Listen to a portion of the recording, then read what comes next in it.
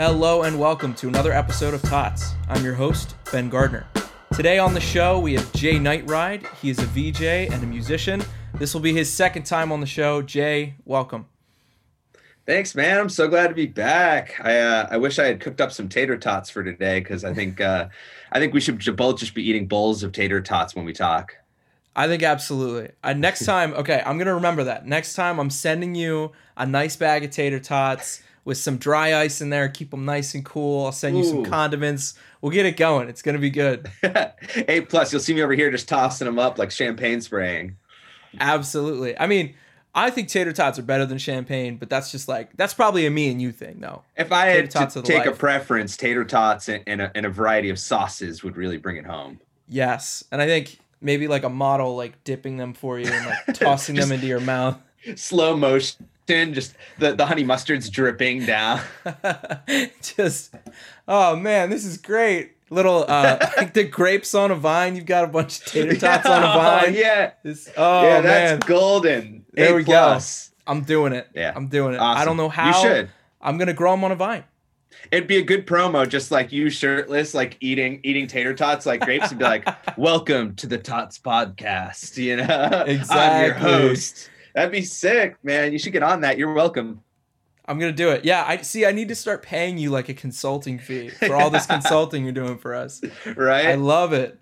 So, since we've last talked, you've done a bunch of cool shit, really. You've done a bunch of cool stuff. You've been working on cool stuff. So, I want to hear about that, but you also are still running your company. Tell me how you guys have been pivoting with everything going on with COVID.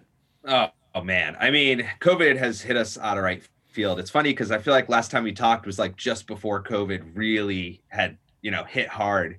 And as a company, we've been working hard to try to differentiate ourselves. And obviously we don't have live events anymore.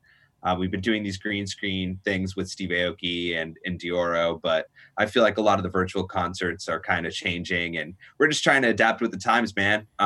We've been doing some projection mapping. We recently went down to San Diego Courthouse and projected some Black Lives Matter material onto the building to try to contribute to the cause and also, find ways to use our creativity to benefit the public while we're in this downtime.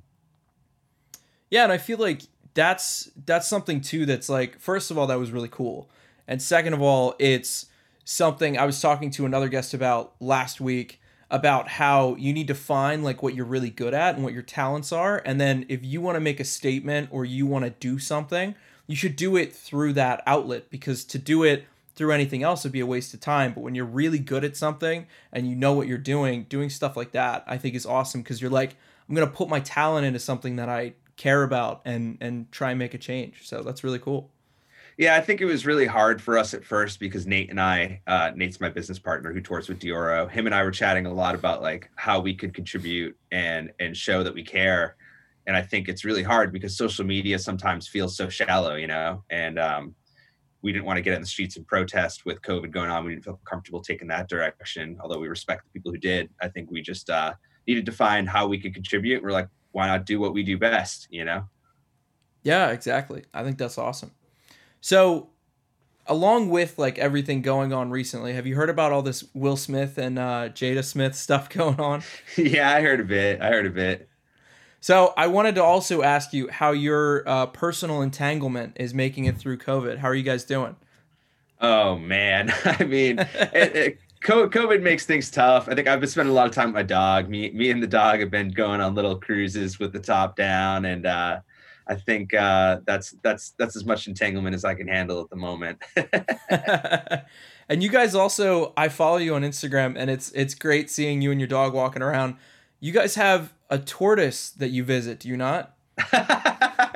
Yeah, Maui. His name is Maui. Maui the tortoise. There you go. Yeah, man. About halfway through this walk, we take this 3-mile walk every day. I've been trying to really get healthy, and halfway through, we fall upon this tortoise, and Shadow, my dog, really loves that turtle, man. We show up and they're like, the turtle will come to the gate and they look at each other, and it's weird, but I don't know. I dig it.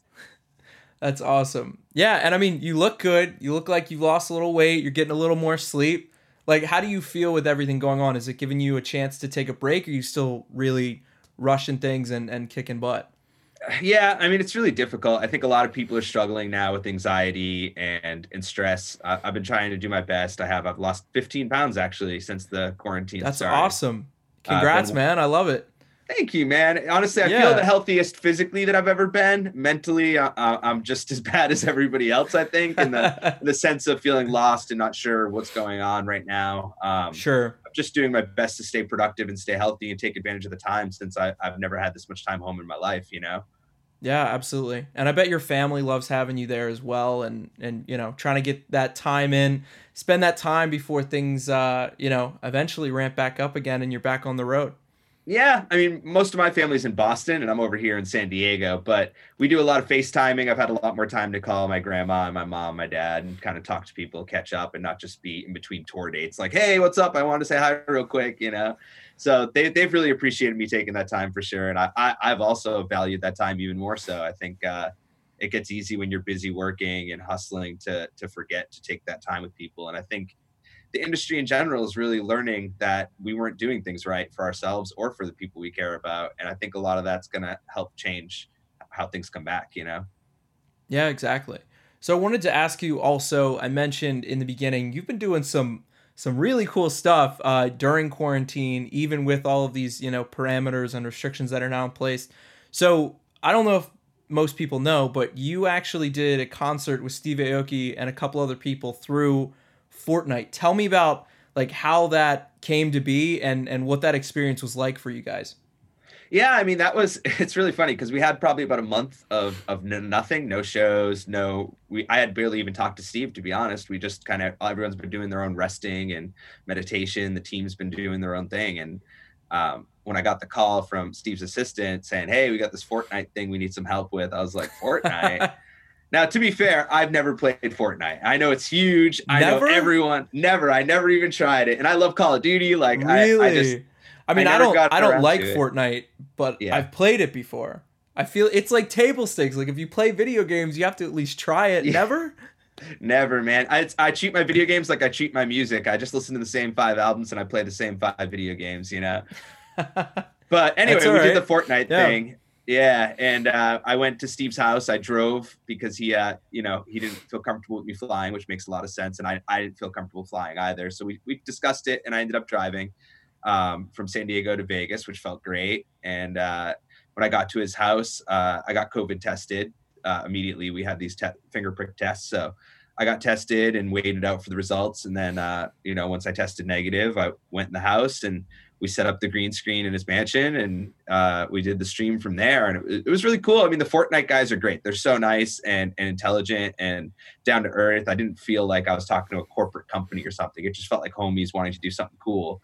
So it was kind of like everyone was open to ideas and visuals. And we made a custom visual LED booth under Steve. And then we set up a computer with Fortnite next to us. So while Steve was streaming and I was running visuals live with the green screen behind him, I could actually look to my left and see the Fortnite game and see everyone jumping around at their characters. That's so cool. So how did you set up virtually, I guess? Because for those who don't know, and we'll put something up on the screen now, there's a bunch of different platforms and panels and things like that, almost like you would have at a normal concert, but obviously not following the same physics. Like they're kind of floating there, and it's like really cool how it's like organized and everything. So how did you kind of map that out? Whereas you might normally be doing that with like a physical panel. How did you do that with like virtual panels? Yeah, so basically we use a green screen technique, which for those who don't know is just it's basically a sheet that's green. And what it does is it allows you to replace anything green in the picture with visuals or content. So in our situation, when I showed up, we had the green screen behind Steve, and then we took one and put it in front and brought it up to the DJ booth. And Hmm. then we had his videographer, Tony, videotaping. That video feed goes into a laptop, and then my visual feed goes into that same laptop. And then the audio mix from the DJ rig goes into that same laptop. So everything's going Wow. into this one laptop station, and it runs a software called OBS, which basically takes the audio, takes the visuals, takes the video, puts them all together, and then adds an effect that keys out the green so that my visuals show behind it. So it looks like a video wall or something like that. You get the similar effect, obviously, but a little more floaty for sure. That's awesome. And so, how was it for you? Obviously, it's much, much different. Like the energy and actually being in person at a physical concert and show. What did you like about it, and what did you not like about it? Yeah, I mean, everyone loves doing stuff from the comfort of their home, and I think that, it's nice just hanging out with Steve and the guys and kind of we hadn't even spoken, like I said, for a while. So it was nice to see everybody and it was more like hanging out with friends and spending time together. And then and then we're just doing the stream, which we know millions of people are going to see it because Fortnite has that kind of viewership. So there's the sense of like excitement and like similar to a show where you get that adrenaline of like, yeah, let's go, let's do this. It's gonna be sick. Hell yeah. Right. Like we're all pumped up right before we do it. And then it's very much kind of like, oh, but there's no people here. So I mean, you don't get the same adrenaline. It's not the same feeling. If I was doing it long term, I'm sure I would get bored. It's all for the fans. So not being able to see the fans react in real time, it kills the experience for me, and I'm sure even more so for the artist. Right. So I feel like yeah, you're still getting some of that energy like just from the fact that like millions of people are watching and enjoying and experiencing it along with you and your craft and all of that. But at the same time it's like, the ground's not thumping, the air isn't, vibrating around you, and like you can't feel the energy. So I can imagine like if we were stuck in a situation like this and this was for 3 years in the future, I'm gonna knock on wood, but I can see how that would that would kind of get discouraging because you're like, yeah, I'm putting on a great show and I love it and this is what I like to do and I'm comfortable, I'm at home or with Steve hanging out in the mansion, but like at the same point it's not a real concert. Like it's not a physical thing. So how did you cope with that kind of after when you're like realizing like, oh shoot, like this might be it for a while? Yeah, I mean it's a bummer, man. It's been really a downer for all of us in the industry suffering from this. I think everyone wants to get back to it, not just for the money, and not just for the fans, but really just for the experience. I mean, I don't think a lot of people understand, what playing a show means to an artist and how much of an outlet it is, and now you have a lot of people that are sitting at home without that outlet. And, luckily a lot of people are finding healthy ways to deal with that. And some people I'm sure are finding unhealthy ways to deal with that. I luckily took the route of trying to work out more and talk to family more, but, it'd be easy to go down the path of just getting drunk or getting fucked up and not paying attention to the music and not paying attention to the things that you should be. And I hope that artists are taking the time now to be healthy and up their mental health so that when this does comes back, we'll come back stronger than ever. Sure. And for those people who are following you and your company on Instagram, you guys have been really busy, it seems, and you're putting out a lot of visual projects. So, like, what are you working on now that's got you really excited to go back to, I guess, normal or whatever comes after this? Yeah, I mean, the one benefit to this time is that we do have time to work on some personal side projects. The team's kind of working on a lot of stuff right now, between pivoting with projection mappings. We're also getting into a little bit of audio recording, as you can see the studio behind me. So we've been doing a lot of mixing and mastering of audio for DJs and bands and stuff. And as a company, we're just trying to pivot the best we can. I think that the goal is to try to figure out new ways to have that outlet and benefit everyone. So we're just trying our best to do cool things, like you said. Yeah, absolutely. So, going kind of off the trend of like virtual concerts, is this a direction that you see the music industry heading in, even, like post COVID? Like when things settle down, do you see virtual concerts still being around or no? Yeah, I think they will. I mean, streams have always been around, even when shows were around. I think people have taken the time to perfect those things now, and a lot of talented animators and stuff are coming out and doing cooler things with the virtual concerts. But at the end of the day, it just isn't the same. It isn't the same for the artist. It isn't the same for the fans, and everyone is very aware of that. Everyone I've spoken to has been bummed out about it. Even the drive-in concerts, it just like people don't seem happy. And if you're not happy, you're not having fun, what's the point of sharing that experience? So, so long as they're so limiting, I think that virtual concerts are just something we have to depend on and deal with as a settling. We're settling for it, but it's just not fulfilling the hunger the same way. Sure. Now, could you see in the future kind of going? It's. I think it's related to the virtual concert. I forget where I saw it, but there was a concept that someone put out where the concert is in person for all of the attendees and all of the texts and things like that, but the actual artist is doing a call in from like their house, and it's like kind of like projected. I don't have you seen anything like that? And do you think like, some of these older artists or people that might have trouble like getting out, like Steve when he's like, 90, do you think he'll be doing some more like virtual like projection stuff or no? Well, first of all, I'm convinced that Steve's gonna live forever and look the same way he does now and perform the same way he does now for another 50 years.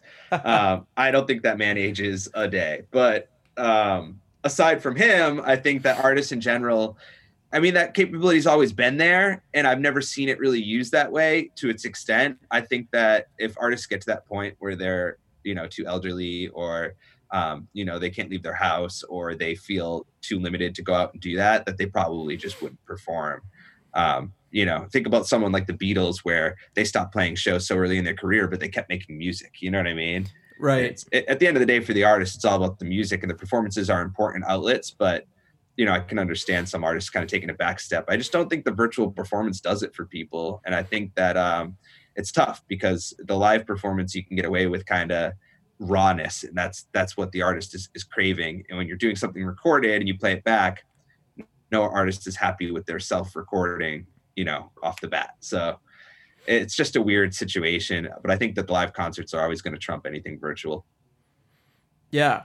And I think too, like something that you said really, really hit me, which is like, it's raw when they're there. And I feel like there's two things. First of all, there's that sense of like, they're here with me.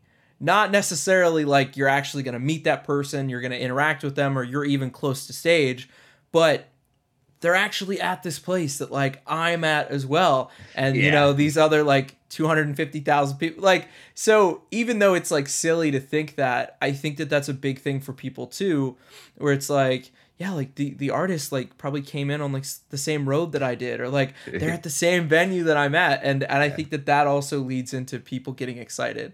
And I think the other thing too is the mistakes to me are part of the performance. Like, I don't think I've ever been to a performance or concert where a mistake was made and like people didn't cheer at the mistake. Like it's like this weird thing with people where they're like, it's okay, they're figuring it out. Like, but this is part of live music, and it's like the imperfections make something perfect.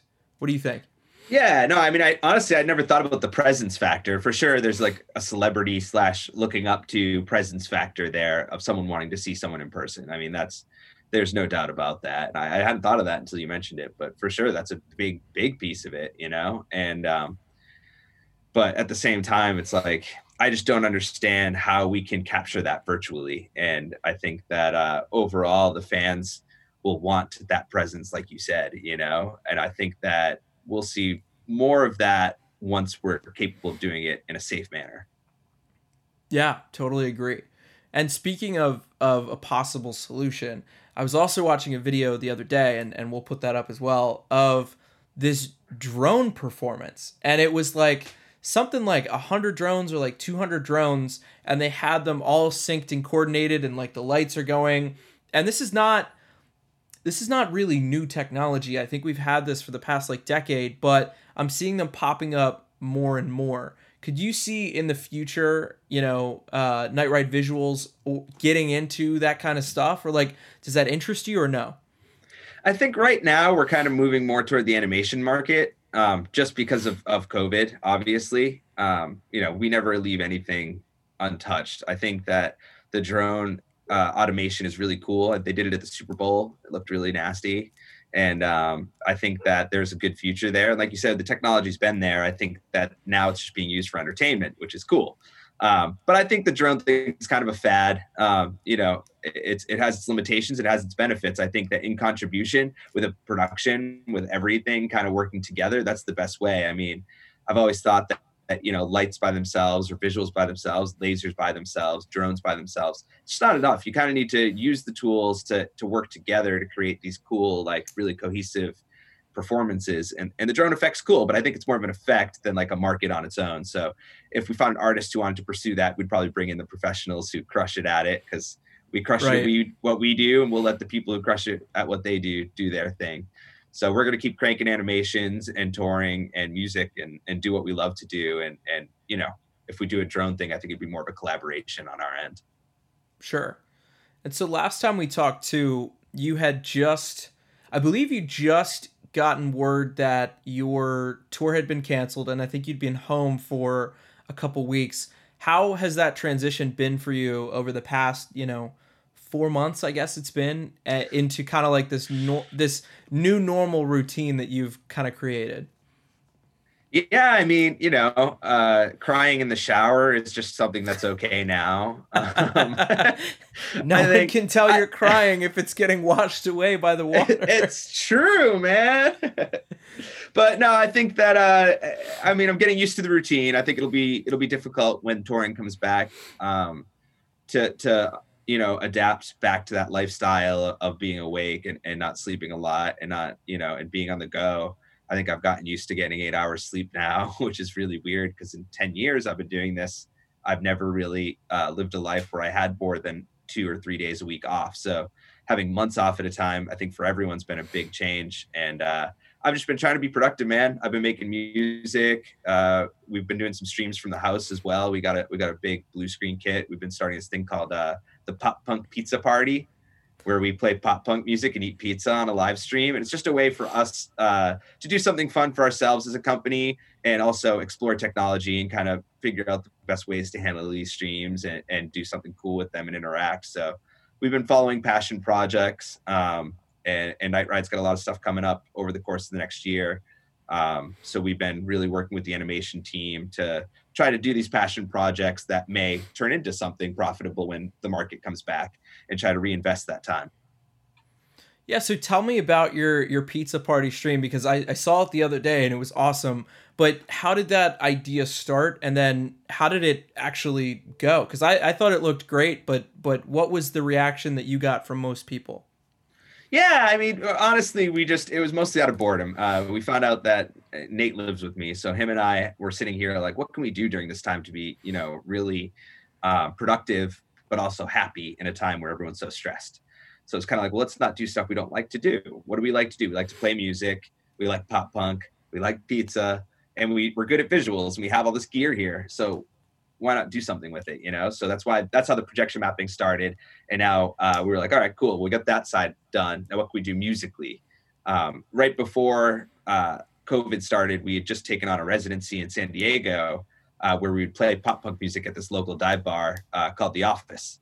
So we'd play there, and Nate and I would go and DJ these pop punk sets. So we were like, how can we kind of keep that vibe going so that the local people don't forget about us, and we can keep kind of doing something fun? And we were like, well, let's get the blue screen. Let's get our visuals going. We'll make some custom content with pizza and stuff in the background. We'll dress in some funny outfits, and just no stress. Let's just have fun. And it ended up being really cool. We got some good reception. We had about 50 viewers, which, first time stream with no promotion other than some Instagram shots, isn't too bad. So we're hoping that in a month we're going to do another one and see how it goes, and just keep building for fun. And if it's not fun, we'll stop doing it.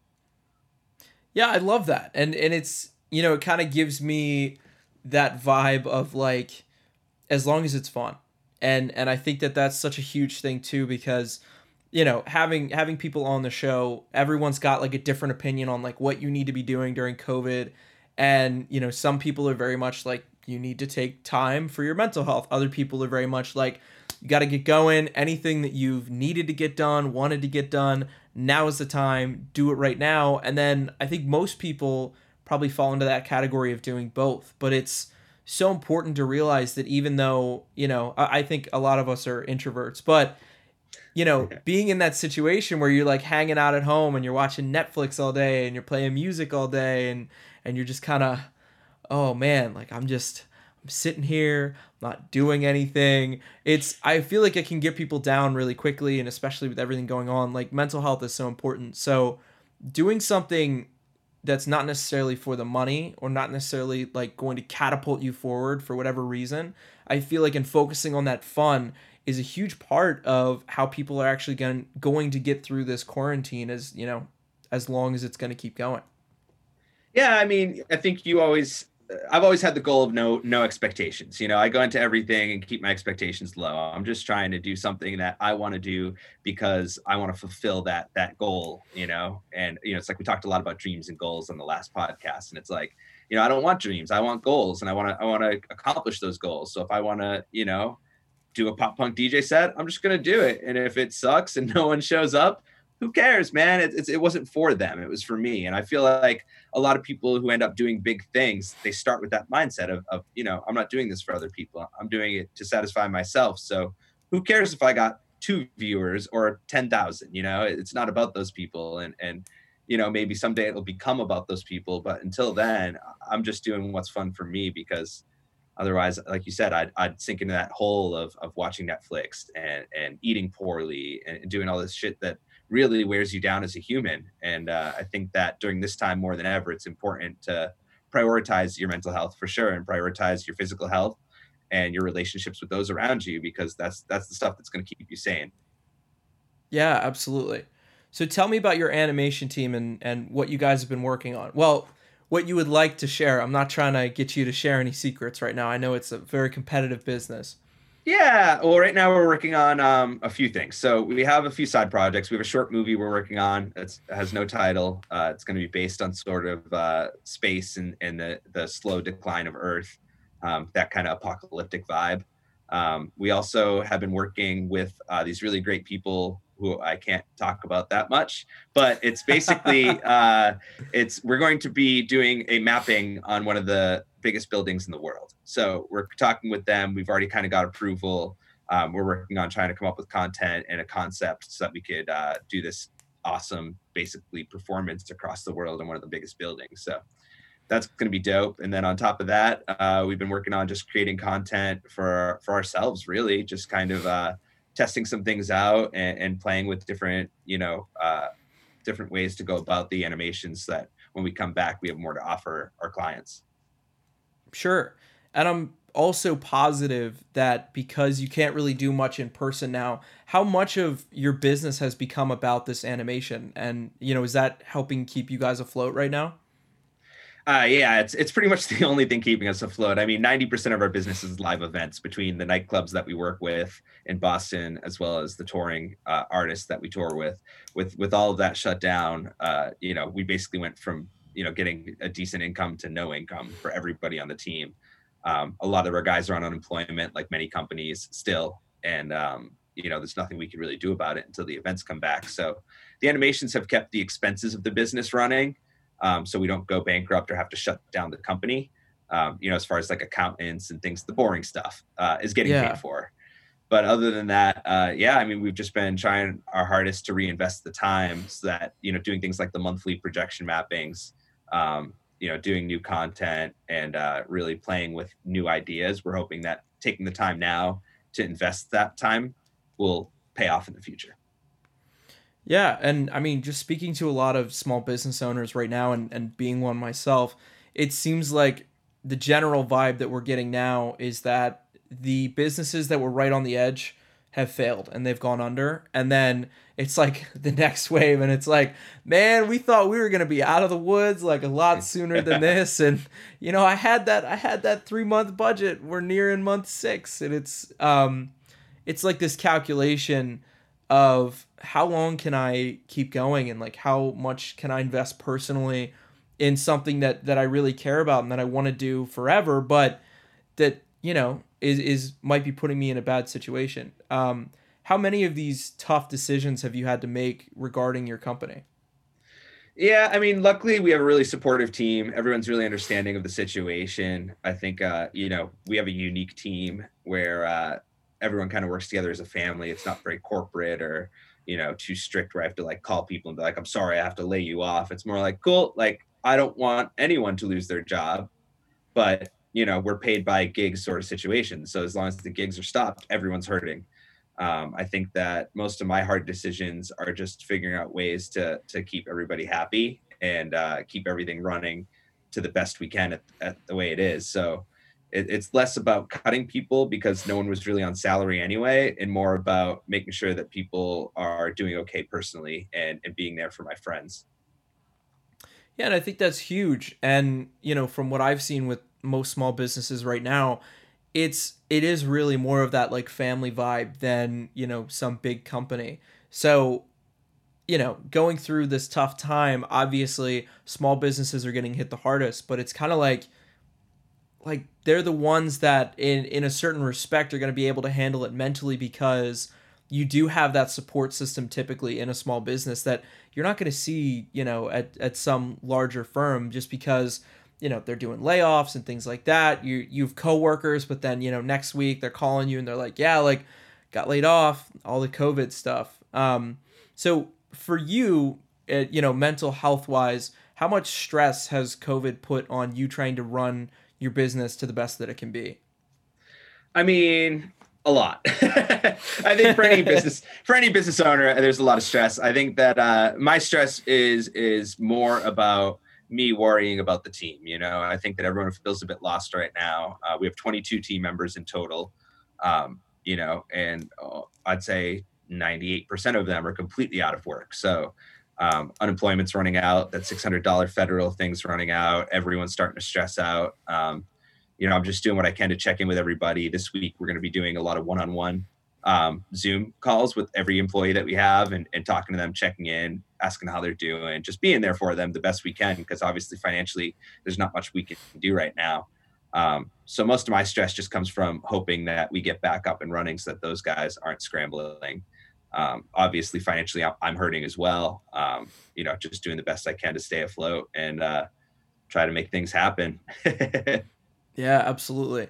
And speaking of those nightclubs in Boston, so I feel like the next big decision that you might have to make is, I'm sure they want to open up as soon as possible, but to a certain extent, like that might not be safe. What kind of, communication have you had with them, and what is their thinking right now about how they're going to stay open, and when they're going to reopen?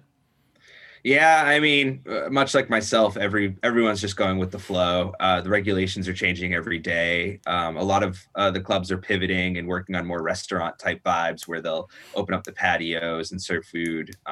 Because a lot of the bars and clubs in Boston double as restaurants anyway. They have like a kitchen.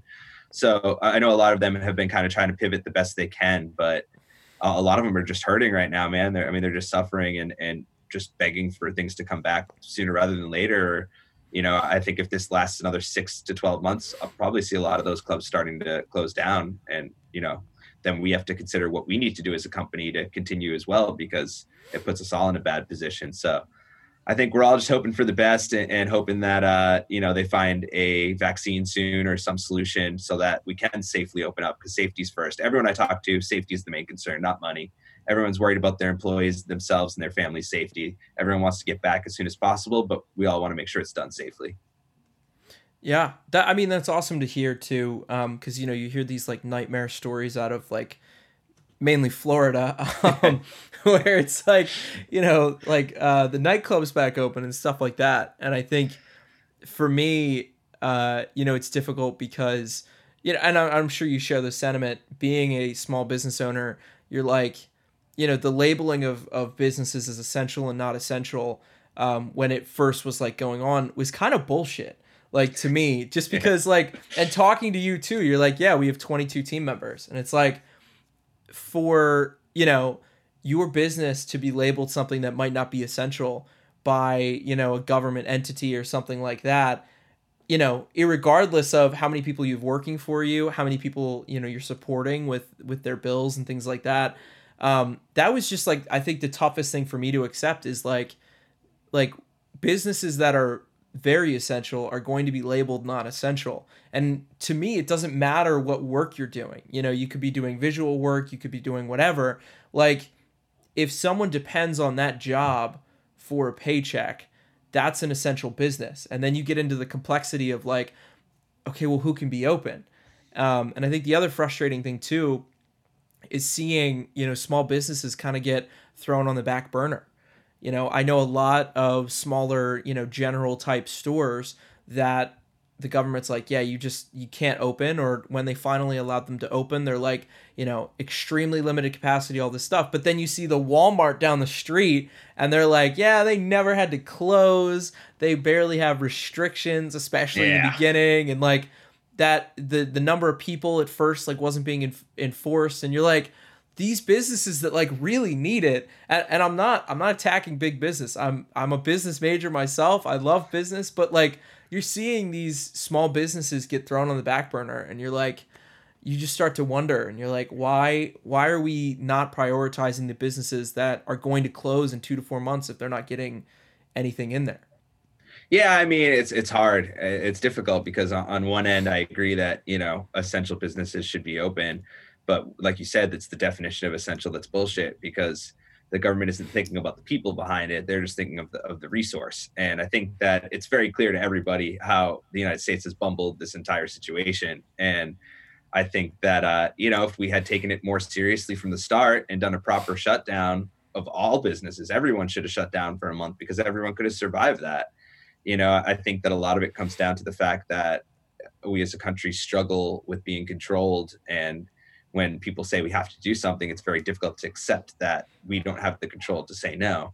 And I think it's one of those situations where the people who have that mindset need to realize that they're better off listening this time around, because it's very clear that we're becoming an embarrassment to the world. We're not handling this right. Our people are dying. Our brothers, our sisters, our grandmothers, our family members are passing away. And, it may not affect that one person, but it will someday, and they will regret that they didn't take it more seriously. And I think that we're never going to get this industry back up and running if we don't start taking it seriously as a country. Yeah, I agree. And I mean, it opens up this whole dialogue, which is like, part of the reason why this country has so many great aspects to it is because of our focus on like freedom and people being able to make their own decisions. But I also think like, on the part of a lot of government agencies, this was a huge blunder, just in the way that things were presented. So I think I don't support misinforming the public in any capacity. However, I think if you make some assumptions and then put that out, I don't think that that's necessarily wrong. And the one example I can think of that, like, as a marketing major and now graduated, learned all my stuff, got the diploma, can't take it back no matter how much they want to, right? Yeah. The marketing thing for me is the masks. And I'm like, look, there's all this data that says that they work great. There's all this data that says that they don't work as well as they should. We all know that. Most people know that. Most people have done their research. They're like, some people say it works. Some people say that they don't. There's tests that show both sides, okay? The number one mistake that the United States made in regards to masks is they said, it's not so much about protecting yourself. It's about protecting the people around you. Because here's where that gets fishy. If you are doing something for yourself, most people much more inclined to help themselves out than they are to help other people. And I'm not saying that Americans or people in general, because I generally believe that people are good on like a whole like scale. Okay, I don't know if that's because of my lack of experience in the real world, but whatever, let my naivete stay, okay? But it's like people always have that inherent bias, and especially for survival. So instead of saying, well, think about how good it is that you're going to be protecting other people, why not just immediately go with, it's going to keep you safe, and stay like that? Because as soon as they were like, you're keeping other people safe, not necessarily yourself, everyone's like, I don't need to wear this mask. and they're trying to go into stores without it and stuff. And so I think, I have my own opinions on whether the mask works or not, but I'll tell you this, I have like 3 of them. And if I'm going into a store, I'm going to wear a mask, whether or not I fully believe that it's going to work or not, because I would rather be on the side of like caution, and it's not going to debilitate me that much. I mean, it's a double-sided thing. There's people that are like, if you can't wear a mask, like you're a baby. And I'm like, okay, for me, like it does create this like weird sense of like internal panic that you have to get over. And like, it does make it harder to breathe. So like, I hate when people are like, yeah, that's not a thing at all. Like, it's definitely a thing. But if a store is asking you politely, like, please, it's mandated in the state or, in the country, wherever you are, the people that are like arguing with the, like minimum wage staff of like the grocery stores, the hardware stores, I'm like, what are you thinking? Like, Yeah. these are people who are out during a pandemic. They're trying to get you your toilet paper. They're trying to get you your new light bulbs. They're trying to get you, your chocolate muffins, everything that you need right during this pandemic. And you're like arguing with this person who makes probably less than you, and they're out, in the shit of it. So it's just, I think there's so many sides, but on the whole, it's like, just be a good person. Try and wear the mask when you can. But have you around you, have you seen anybody having issues with this, or is it mainly like people are following the rules? Yeah, I mean, it just depends on where you go. I think in San Diego, I've driven down by the beaches, and you can see there's hundreds of people with no masks, not socially distancing. I think that us as a country have an issue where it starts at the top, and I don't want to get too crazy political, but you have someone like Mike Pence who comes out and says, hey, the CDC just said, kids shouldn't go back to schools, but fuck them. They should go back to school. I don't care what they say. Like, you have Trump up there not wearing a mask. Like, it's the government's not sending us a clear message. They're not saying that masks are going to save us. They're the health organization saying you should wear masks. It absolutely is going to help. And then you have the government administration saying, well, we don't know that. And the facts aren't there.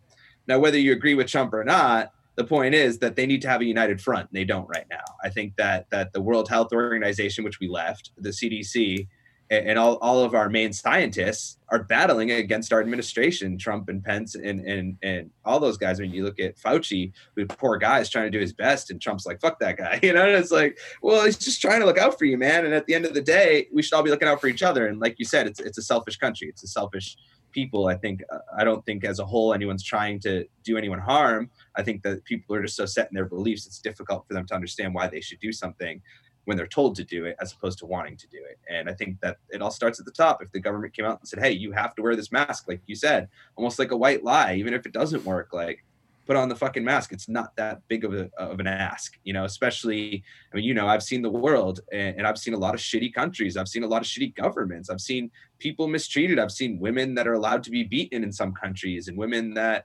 aren't allowed to vote. And it's like, we're sitting here battling over a mask. We have all this stuff going on with Black Lives Matter. We have the pedophilia ring coming out. Like the world is fucking crazy right now. And you're going to complain over a piece of cloth that you have to wear on your face. Think about millions of Muslims in the world do that shit every day.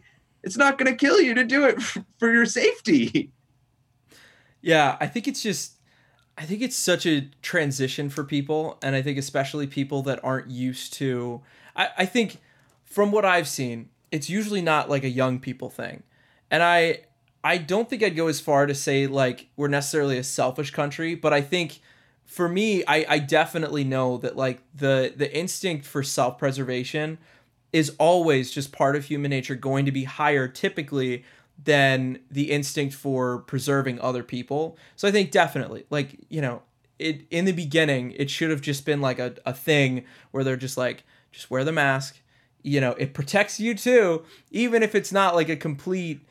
And I think that's the other problem though, is because what ended up happening is we have all of this input coming in, and I'm going to stay out of politics, but I think we have a lot of info coming in, and I don't necessarily completely fault Trump for everything that's been happening or this administration, because I also, like, if I were to put myself in the president's shoes, like, I wouldn't be able to handle anything like this. And I think as a country, too, just, for whatever reason, we were woefully unprepared for anything like this to happen, whether it was the previous administration, this administration. So I think, too, it's like, for me, removing it from politics helps, because that's when we're going to start seeing more people come together. If we're doing this, like politically divided lines between like wearing the mask and not, it's like, if Biden supporters and Trump supporters are going head to head and masks become like a political thing more than they already are, it's like,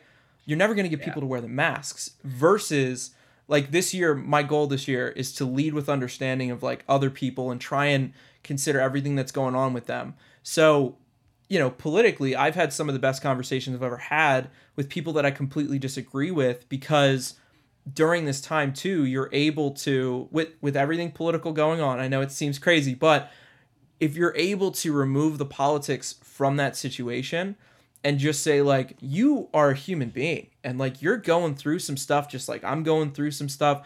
I know that I'm having a hard time because that self-preservation aspect. So I know you must be having a hard time. I think that's how we're going to start getting things done. I think it's difficult too, like I don't disagree that, politics has kind of made this whole thing seem so divisive when it's really like, look back in our history when anything this major with this much loss of life has happened, and there's not this divisiveness. Look at, like, we're seeing, some of these numbers now that we're seeing for deaths in this country, they're not at, World War level, but we're getting into, like, let's say early stages of World War I or World War II in terms of losses. Yeah. That brings the country together. And I don't think we've ever seen a situation in which such a huge tragedy going on in this country and something so ongoing has created such divisiveness. But I think it is also, like you said, it's a product of how political we've become in this country. So I think my big thing for this year is like lead with understanding. And I'm just like, listen, like I don't like anything that you say, right? But taking it out of that person and just being like, holy crap, like I had the worst day of my life yesterday. And like, this was a rough week. So like, you're probably going through something too. And so like, what conversations have you had like that, or just conversations with people that you normally disagree with during this pandemic, and what's been like your outcome for that? Yeah, I mean, I have a few homies who don't believe in the masks and don't believe in the social distancing. I think that, oftentimes when it comes to politics or religion, you have to be careful and step on glass kind of situation. But I think that after having conversations with those people, it's kind of just, there's mutual respect. It's like, cool, I respect that that's your opinion and that's what you want to do. I personally don't feel safe going out with a large group of people, so I'm going to sit in, and most of my friends have been like, cool, totally get that. No worries. I think that my frustration just comes with the fact that I want this to be over, and, everyone seems to be equally frustrated, and there's only so much we could do, as citizens versus a political situation. And like you said, regardless of which side you support, whether it's Biden or Trump, it shouldn't be political. It should just be a united front. I just wish that the administration would come with a clear statement. I feel when I watch the news every day, and I feel so back and forth. They tell us the masks help, then they tell us the masks don't mean shit. They say 6 feet, they say 10 feet, and they're like, oh, 6 feet was bullshit. Oh, it's airborne. Oh, it's waterborne. We don't know. Oh, now it's not. It's like no one's giving us clear-cut information. I wish that they would all talk to each other before they talk to us as a group of people that are in charge, and just come out with a clear statement, that helps everyone, in a clear law. I mean, I think the biggest failure we have right now is that the states have control. I think that this should be a federally mandated situation, because when you separate that and you give states control, you have too many states that are saying we want this, and other states that say we don't want this, and it becomes political because you start going, Democrat versus Republican state making these decisions. Depending on what color that state leans, yeah. Yeah, and it's like, it shouldn't be that. It, like you said, it's not about politics. So why are we leaving it to states to decide? Because the states that don't decide are going to hurt the states that do decide. I think that's so true for a couple reasons, and I think it involves politics, but I think it's also like, and I like what you said about a united front, and I think that right now with all of the data that we're getting from like independent studies, and then we're getting stuff from the CDC and the WHO and like all this stuff, and it's all coming in, I think it's difficult to discern what you actually need to be paying attention to. And like, I'm a big believer that like, I think the media is a big enemy of the people. I don't think it's always been that way. I don't think that it's completely that way, but I think that for the most part, when you track like, okay, how does a media company do well? You're like, they create all these issues, right? And then they drum things up. And in certain respects, that's not necessarily harmful when you're trying to create a dialogue in order to, create change. And there's so many examples, and we see everything going on with the Black Lives Matter movement right now. And maybe that is an example of that. But I think the other thing, and with that going on now too, like that belief that I have that most people are generally good, like the media just like stomps the shit out of that constantly every day. And like I have friends that watch the news all day every day because they're unemployed, they don't have anything to do, so they sit on the couch, they watch CNN or Fox News. Again, doesn't matter which way you lean, which is this funny thing. It's the media right now is creating this narrative that everything is the worst that it's ever been. Everything is awful. Everyone hates each other. If I think the thing this week and these past few weeks too has been like they're trying to drum up like racial issues, and I would never take away from anything that's going on and the people protesting and trying to create change in the way that they see change needs to be had. Yeah. Like I would never take away from that, and the right to protest is a huge part. But it's also like if you watch the news every day and you're a black person, you're going to think that all white people hate you. If you watch the news every day and you're a white person, you're going to think that all black people hate you, because that's the narrative that's being created right now, when in reality, like especially around riots and things like that, the amount of people actually destroying things or vandalizing things, lighting things on fire, stealing, is like this small. The amount of people like actually committing acts of violence, like this small. But they drum all of this up and they're like, right now with everything going on, everyone is in danger. It's a huge violent thing. And it's like, when you break it down, the protests right now are trying to display a show of change, and they're trying to show force, but not in like a violent way. They're trying to show like we have people behind this. We have so many people who care about this issue. And I've seen countless videos of actual protesters who are protesting peacefully, who are trying to make a statement and create change and dialogue and all these things. And they're having to take time out of that to stop people from smashing windows. And it's like, when you create that issue and you're only showing the camera on that one person smashing windows, you're not showing all of the people who are actually out there for real change, instead of to just smash things up because they're bored in quarantine. So I think that's been a huge issue for me as well, just trying to talk to friends and be like, it doesn't matter how you fall politically. Like, if you don't understand that the media is trying to drum things up, like then you're not going to understand that the world is actually not that bad of a place. And I think this country too, I hope this isn't too political of a statement these days, but I also think this country is not a bad country on the whole. I think we have beautiful people. We have some of the most creative people, some of the most inventive people on the entire planet. And this country gives you the opportunity to excel in those things. And, I'm not saying that there aren't issues. Obviously, there are issues. And right now we're seeing protests because of some of those issues. But when all you're focusing on is the worst parts, and that's constantly your narrative, I think you're taking away so much from what that movement actually is and what it means. Yeah, I mean, there's no doubt that we've become, it's the age of misinformation, man. I think that people forget a lot of things. They forget that the news is a business for profit. It's an entertainment source. It is not your only source of information, and you shouldn't take it as so. You shouldn't take anything you see on the internet as fact, and you shouldn't even take the news as fact, because everything's going to be biased to some extent.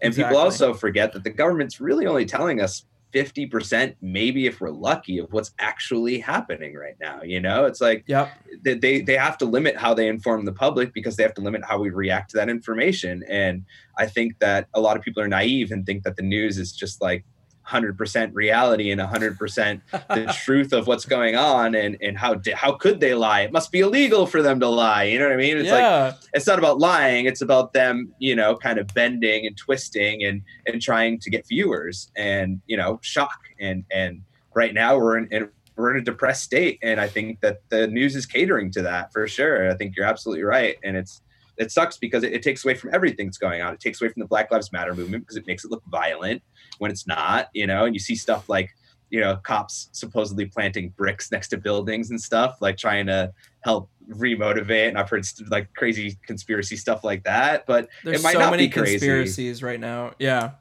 But it's hard because you got like Ghislaine Maxwell and all this stuff going on. And it's like, you're like, wait, so it wasn't a conspiracy. There was an island and there were children. And it's like, and the Black Lives Matter thing, and it's like these huge things in history are happening right now, And as if the pandemic wasn't overwhelming enough, I think people are just losing their fucking minds, and everyone is vulnerable to being misinformed and easily falling for that information. So I try not to take anyone, like you said, if people are passionate about their views, I think it's important to try to take a step back and realize that, maybe you're misinformed, or maybe the person you're talking to is misinformed. Either way, you don't know. Yeah, it's just not worth hurting someone over. So it's important to be sensitive to those situations and be aware of what people are going through right now, like you said.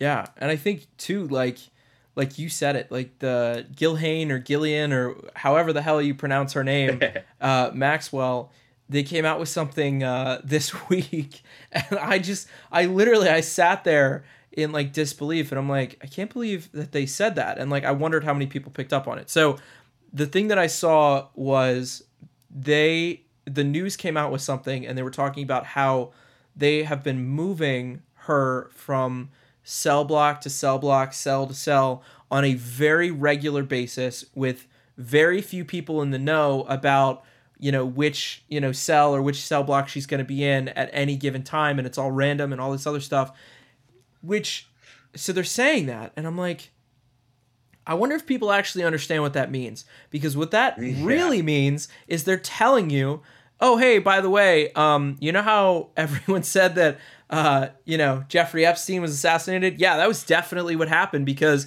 why the hell else would we be moving someone like in the grand scheme of things? And I'm not trying to belittle her arrest, because that was a huge thing to start, uprooting a bunch of these Hollywood pedos, which now I think we have much more evidence to the fact that this actually happened, right? And the flight logs and all that stuff. But compared to actual Jeffrey Epstein, she is such a minor player, and she could be the key to unlocking everything. But compared to him, she's such a minor, he's the guy doing it and all this stuff. But we heard nothing about them moving him from cell to cell. We heard nothing. But, okay, now you're admitting, kind of in an offhanded way, that you totally screwed up and it was definitely an assassination, which you told us for months it was not, and to just drop it. Yeah. So it's just, I think, I really hope that all this stuff comes out, because I want to see people go to jail, because I've been seeing stuff about this for years, and I think it's finally like, I've seen Jeffrey Epstein's name on all of these, conspiracy sites and stuff like that for like 4 years, and now it's actually like, oh yeah, like he definitely had that island. There was definitely like pedophilia going on. Ghislaine Maxwell allegedly was like getting, the people for him, and there's all these celebrities involved. Like, I just worry that we're going to have another Jeffrey Epstein where either she gets assassinated or disappears, or both guards fall asleep at the same time and somehow have random amnesia as to where this super, super high profile prisoner is. I don't want it to be another Epstein, because, it's kind of like we're getting teased. Like, arrest these people, get the information, keep them safe, even though they're shitty people. But like, I want to see some arrests. I want to see this start happening. Yeah, I think they're in an interesting scenario right now, because it's like they can't kill her. It's like they just can't.